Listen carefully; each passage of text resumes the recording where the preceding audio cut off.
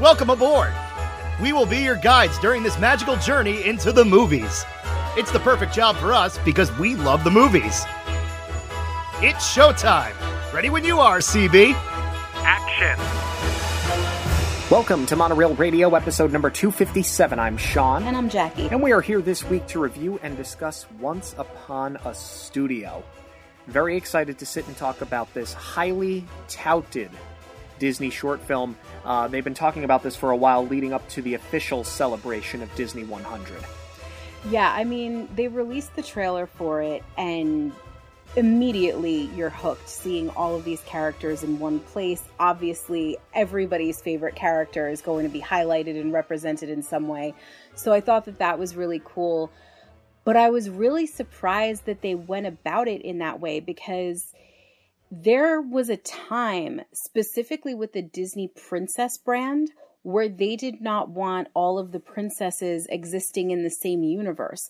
They've always been very careful to keep things separate. And I feel like it's only more recently where, you know, they've had some people comment on that Anna and Elsa's parents are also Tarzans, and it takes place in the sea where the Little Mermaid is set.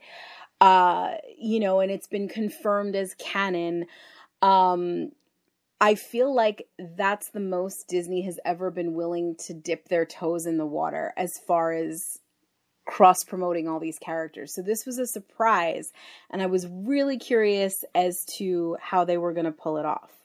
Well, were they able to pull it off cohesively? Does it feel like it's just a bunch of characters thrown into the mix? And did they get everybody's favorite character? That, on top of many other things, is what we are here to discuss today. This episode is sponsored by Fierce Fox Co., designers of handmade silkscreen shirts. Fierce Fox has a t-shirt, tank top, hoodie, or crew neck for every fandom. So whether it's the movies or theme parks, princesses or villains, the MCU or Star Wars, everyone will find something they love.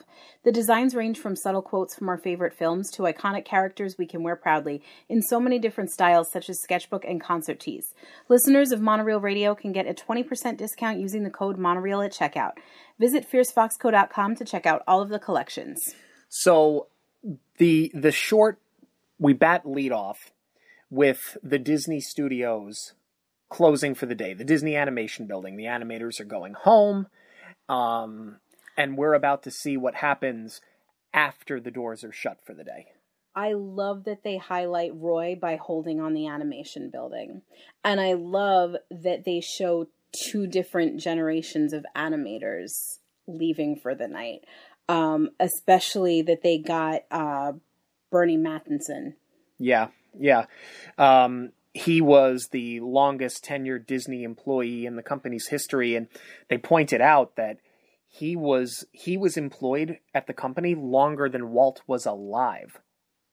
That's wild. Had Walt lived, I don't think he ever would have retired. No. I mean, he still would have been there consulting in some capacity. Like, he would have still been part of the day-to-day very much, and his presence would have obviously been felt. But when you put it in that context, obviously Walt died very young. But what a legacy, 70 years, and that his career lasted longer than Walt. I mean, it's amazing that they got him for the short before he passed, and how fitting to include him. It was perfect. And If These Walls Could Talk is the perfect throw to get into the animation. I absolutely love how they did this. I love all of the nods to the animators in the black and white photos. Yes. As well as Disney's history as you're going through. It's hard to catch because they're throwing so many characters at you. But if you look closely, and I mean, obviously the rewatchability is there. You're going to see something different every time. Like, they included a piece of Mary Blair style artwork, as some of the characters are coming out. They included the Hyperion building where it all started. Like, there is just so much history. And it's true, if the walls could talk. But they do. Because now you've got all the characters popping out. I really think that doing the group picture was the perfect way to go about this and the perfect excuse to get everyone together. And I think it is so impressive how they managed to blend the hand-drawn and the computer animation. Yeah. Well, I think that's the most impressive thing, right? Is you have this genius plot that they're all going to get together for their group photo. And we've seen in almost every documentary that Disney has done, there always tends to be a group photo taken on the steps of the animation building. Like that was a big theme in Waking Sleeping Beauty, for example. So it makes sense that that's what they were going to do. Yeah, before they carelessly tossed the animators over to the trailers. Right. But I love that that's kind of a through point. You know what I mean? Like that's a tradition that even the beloved characters are keeping alive. But the blend of... Because you have to realize you are blending live action settings with 2D animation and 3D animation. And with the shadows that they have, like, it... Not only does it look flawless, but as I watch it, I believe that these characters are actually standing there. Yeah, this whole thing is a straight up flex. And I love the pairings of these characters too, especially when you're delving deep into the archives with the lesser known characters. I love how they pick them, and I don't think it was random. I mean, would it have been fun to throw all the names in a hat, pick them out, and see what you come up with? Absolutely. But I think this was done very intentional. Like, I love the way that Peter Pan is worked in, where he's asked to go round up the top floor because they can fly, and then, you know, you do get the Bobby Driscoll audio, and you do get that iconic sequence of the kids following Peter, and they go up to the window and they do the dive, much like they do over London. I thought that was perfect. Couple of my personal favorites. I loved that we had, I mean, of course I love anytime we see Elliot, but I love that he's carrying the kid from Rescuers Down Under, whose name escapes me at the moment. But you also got Joanna the Goanna, who I was like, wow, they are really pulling the deep dives out here. I loved Vanellope driving around Dodger. I thought that was so clever. It was so great.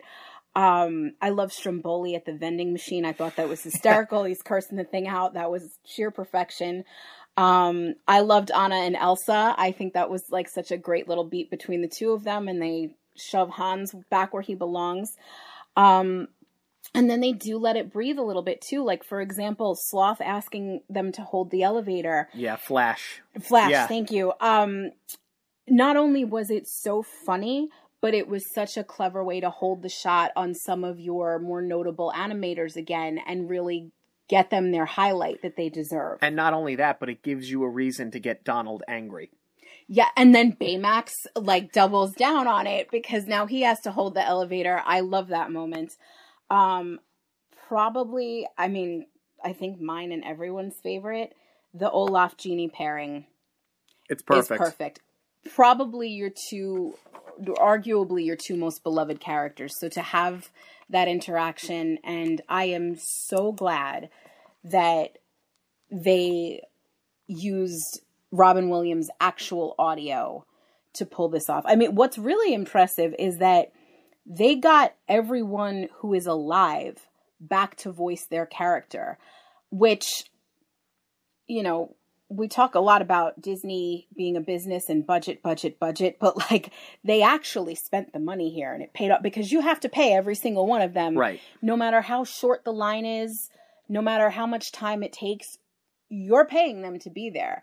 So it's impressive that they got everyone back to do it. I'm glad that they recycled audio where they could for Bobby Driscoll and Robin Williams. And then for other, voice actors who have since passed, I think Jim Cummings covered most of them. But I really love that they did that instead of having the more iconic actors voiced by somebody else. And I'm glad that their characters weren't left on the sidelines either. Yeah, I loved Scrooge, that Scrooge was shown. And what a perfect pairing that he drops his money and here comes Little John and Robin Hood, Oodalali, and they grab the money. Like, it's the perfect throw. It might have been of all of the mixing that we saw, and I think you're right, putting Olaf and the genie together was outstanding, but I would even say that was probably the most perfect throw in the film. I would agree with that, but honorable mention for the Cheshire Cat coming up over Gaston.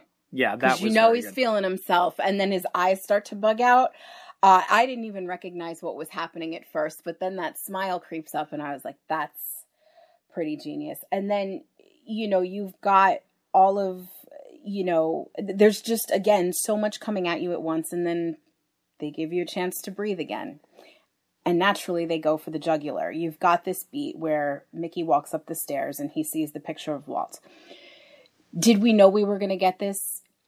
Yes, I think we all did. Right. And I think you had to. You're going to do a short called Once Upon a Studio, paying homage to 100 years of Disney animation. You have to include Walt in some way, but I'm glad that this was how they did it. I didn't need a hologram. I didn't need audio.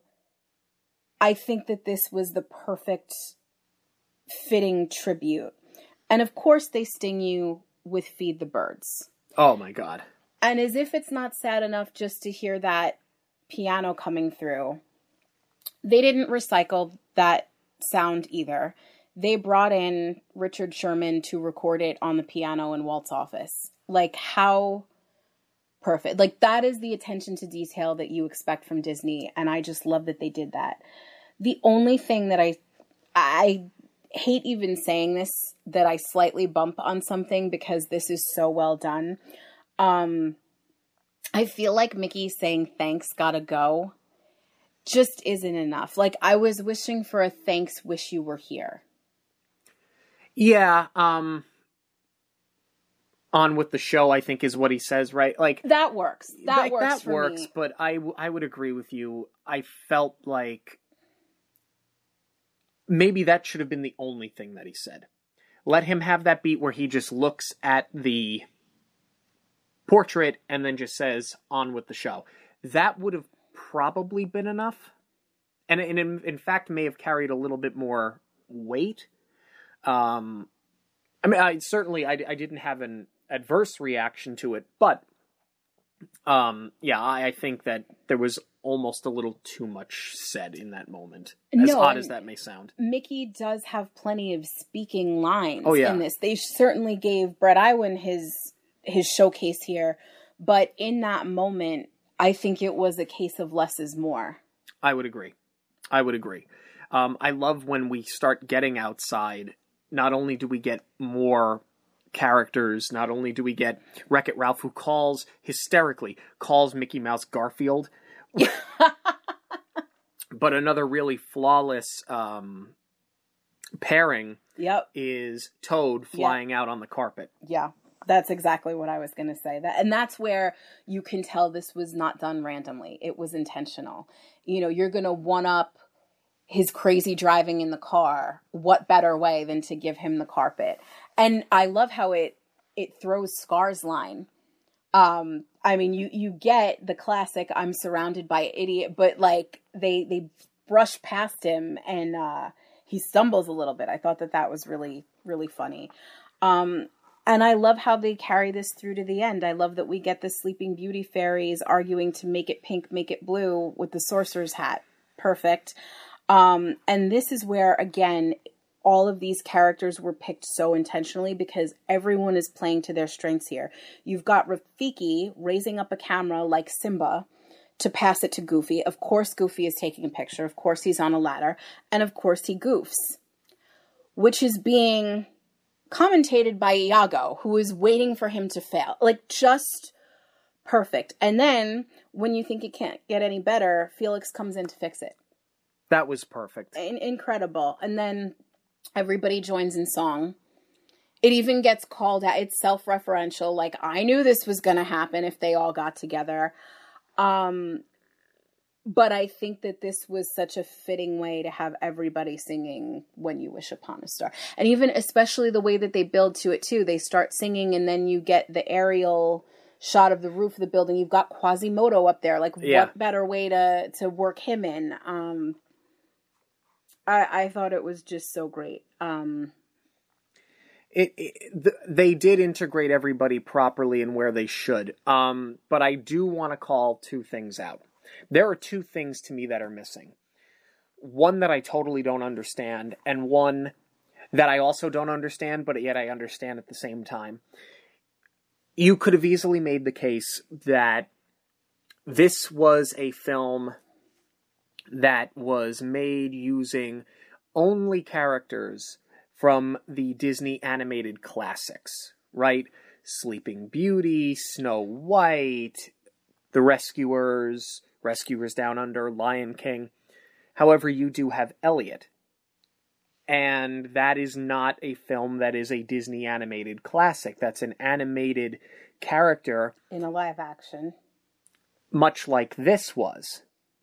But which film did it the best of anyone? Who Framed Roger Rabbit? Oh. Roger Rabbit is not here.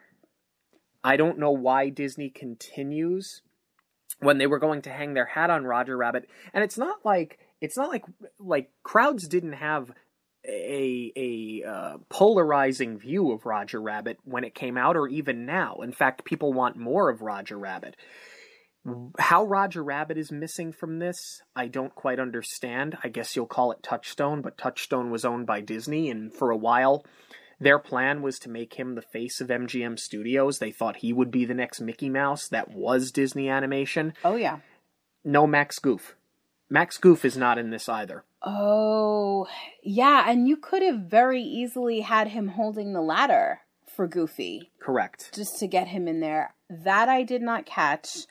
I didn't catch Roger either, but my guess would be that because they spent so much getting all of the voice actors together for this, they probably didn't want to have to, throw some money Spielberg's way, because it is technically co-owned by both parties. True. So I'm wondering if that was the hiccup. But yeah, I mean, we've talked about it at length, how we really don't appreciate how Roger's legacy just gets, cast aside. Yeah. But with all of that being said, I think that this was an absolutely brilliant film. It's a short film.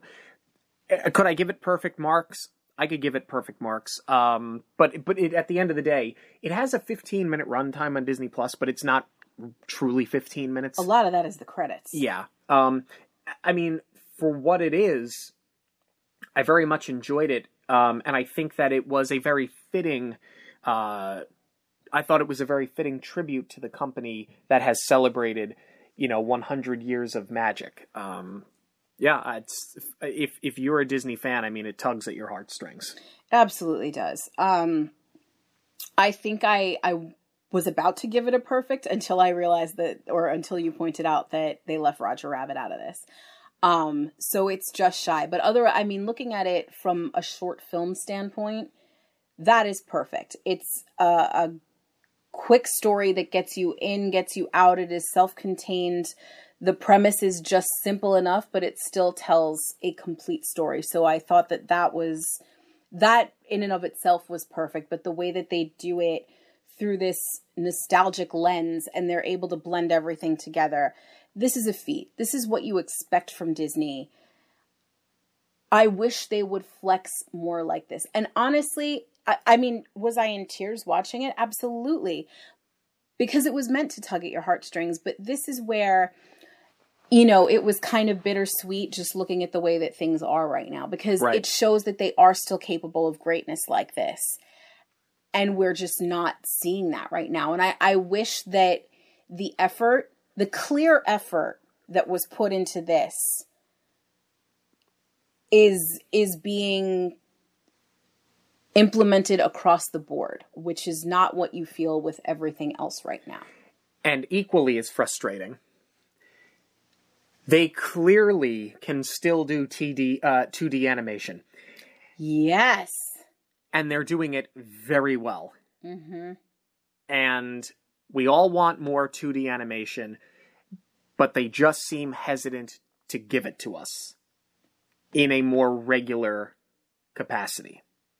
But we are interested in knowing what you have to say about Once Upon a Studio. You can let us know on X, Instagram, and Facebook at Monoreel Radio, or you can email us monoreelradio@gmail.com. News of the week is coming up, but first a quick break. When we were planning our first family trip to Disney World, Jackie was the first person that we thought of. Jackie helped us with every step of the planning, and she helped us pick the right hotel for our itinerary and our budget. She also gave us great recommendations when it came to scheduling our parks, our dining reservations, and the attractions. These days, it feels like there's a lot that goes into planning a Disney trip, and there's a lot that we just didn't know about Disney World, and we're just so thankful for Jackie's advice in making it all a little bit easier. Yeah, when we got to the property, we realized we wanted to add on another park day, so we texted Jackie early in the morning, and she got back to us right away, and that really helped us make it happen. We had some amazing meals and drinks. We went to Cinderella's Royal Table. We went to Oga's Cantina.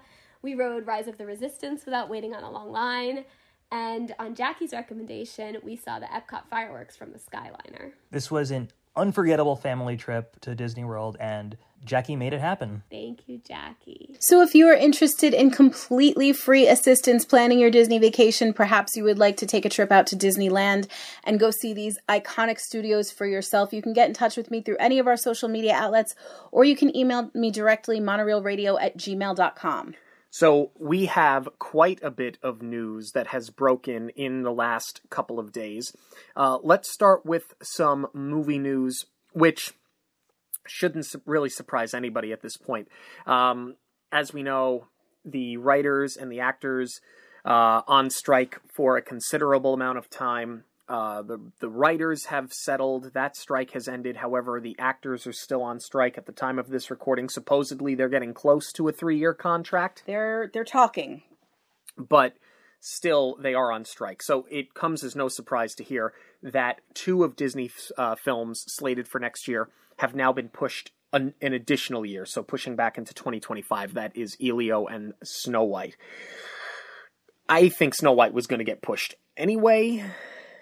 Yeah, that should surprise no one. But I think the hiccup that they're probably running into with Elio is if they need additional voiceover, they're not able to get it right now. So This is a case of production or post-production actually being halted. It's not a bad move, though, because obviously the industry has been shut down for more than half the year. So anything that was able to shoot in early 2023, you were able to get that into post the back end of this year. You'll still get it out for 2024. Anything that was planned to go into production in the back end of 2023, that's all getting pushed into 2024, or, God willing, whenever the actor strike ends.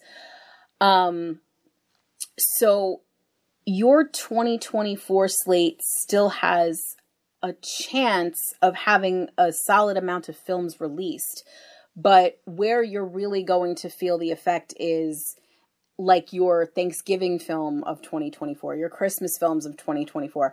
So I think that maybe this was also partly a strategic move to try and space things out a bit, so that they do have enough content for, where they need to fill it in, or for 2025, because this is going to have a ripple effect for a while. Correct.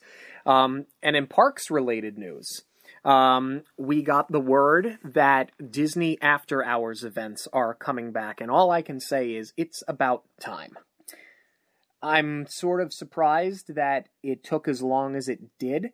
I understand that back end of the year is, of course, going to be filled with Very Merry and Not So Scary, but I am surprised that some of these after hours events, they didn't try to gun them in earlier this year to coincide with the tail end of Disney World, Disney 50.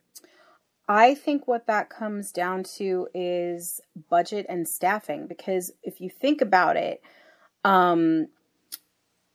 yes, you have Not So Scary and Very Merry and now Jollywood Nights.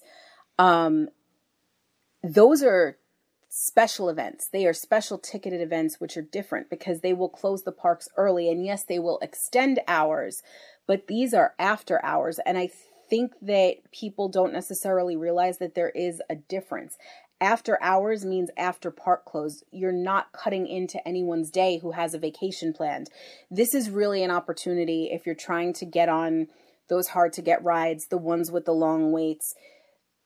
This is where it really pays to do your after hours event. But I think that the double-edged sword for Disney is that, yes, it is extra tickets that they're selling to these events.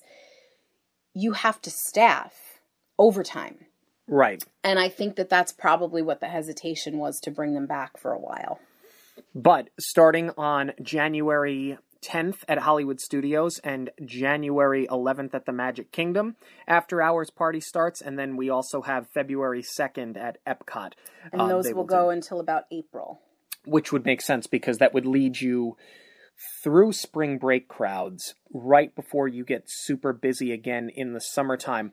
And I wonder if they would consider doing more of them, say between Memorial Day weekend through 4th of July weekend, because again, you're going to have a lot of people, a lot of tourists coming into town. All of the schools will be off by then.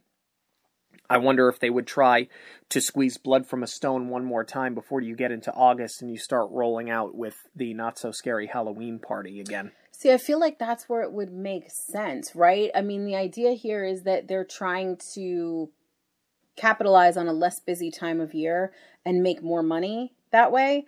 But if you are concerning yourself with guest experience, you know, not that you and I have ever really gone over the summer just because it's so hot, but if we were, let's say, vacationing over the summer, that's when I would be inclined to do it so that we did get that padding and we were able to, you know, if we hadn't gotten on Tron yet, make sure, I mean, we still haven't at the time of this recording, but we'd make sure that we got on that vacation if we weren't going to be back for a while. Yeah.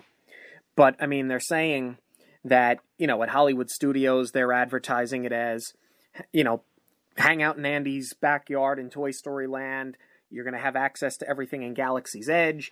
Make sure that you get on Mickey and Minnie's Runaway Railway. They're obviously hitting the big attractions that always have long waits. You know, it's the Mine Train or the Runaway Railway. It's Slinky Dog. It's Rise of the Resistance. At Magic Kingdom, Tron, the Light Cycle Run, the Mine Train, Jungle Cruise. These are the ones that are obviously they're doing a standby line for Tron, which I find very interesting. That they'll run a standby queue during this particular after hours event, but if I remember correctly, they were not doing it during Not So Scary. I think you still needed to get on the virtual queue. I believe you're right, but I think that you can sort of get away with that because these are even more limited tickets that are being sold.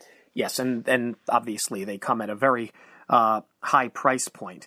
They're going to be doing Enchantment for the after hours, which is kind of exciting because I love Happily. I like Happily more than Enchantment, but I always did like Enchantment. So I think the fact that you can reuse that show, and I think the fact that you could take something that was meant for something so special like Disney 50, and now you can repurpose it in an after-hours event, I like the fact that they're not just wasting it. I would agree, and I think that is a compliment to them paying attention to guest experience, because if you didn't have a chance to make it for the 50th and experience Enchantment, now you've got the second shot at it. Right. And then at Epcot, they're obviously really hitting you with Cosmic Rewind, Remy's Ratatouille Adventure, and Soarin'.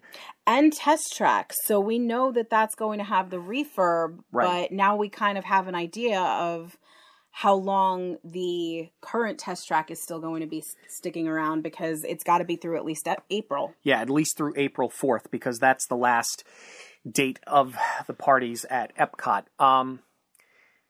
I mean, I'll be honest with you, knowing how long it takes Disney to do most refurbs, I would imagine that at this point, you're not going to see Test Track go down until early 2025 for a refurb. Because if you're doing these parties through April 4th, you're not going to want Test Track closed before the summer tourist season. And Disney is always somewhere between 3 to 5 months doing refurbs. I can almost see them waiting until after Marathon Weekend 2025 so that it's ready to roll, and they'll do a relaunch Memorial Day of 2025. That's going off of nothing more than an educated guess. If they can turn it around that quickly. I mean, it depends on what they're doing, right? Right. But time will tell. And these tickets are going to range anywhere between $149 and $175 a night, I'm sure, depending on, are they doing the party on a Saturday versus a Tuesday? Are you going in mid-February, or are you going during spring break? But they will have specially priced tickets for APs and Disney Vacation Club members. Yes. So we are interested in hearing your level of excitement about the after parties. Do you plan on attending? You can let us know on X, Instagram, and Facebook at Monoreel Radio, or you can email us monoreelradio@gmail.com. Thank you all so much for joining us this and every week on Monoreel Radio. I just gave you all of that social media. Don't forget, we are also on Threads and TikTok at Monoreel Radio. Make sure to like, subscribe, and rate us on your podcast platform of choice. And for links to everything related to the show, it is going to be online at monoreelradio.com. For Jackie, I'm Sean. Have a magical week, everyone. On behalf of Monoreel Radio, we'd like to thank you for joining us. We'll see you at the movies, the stuff dreams are made of.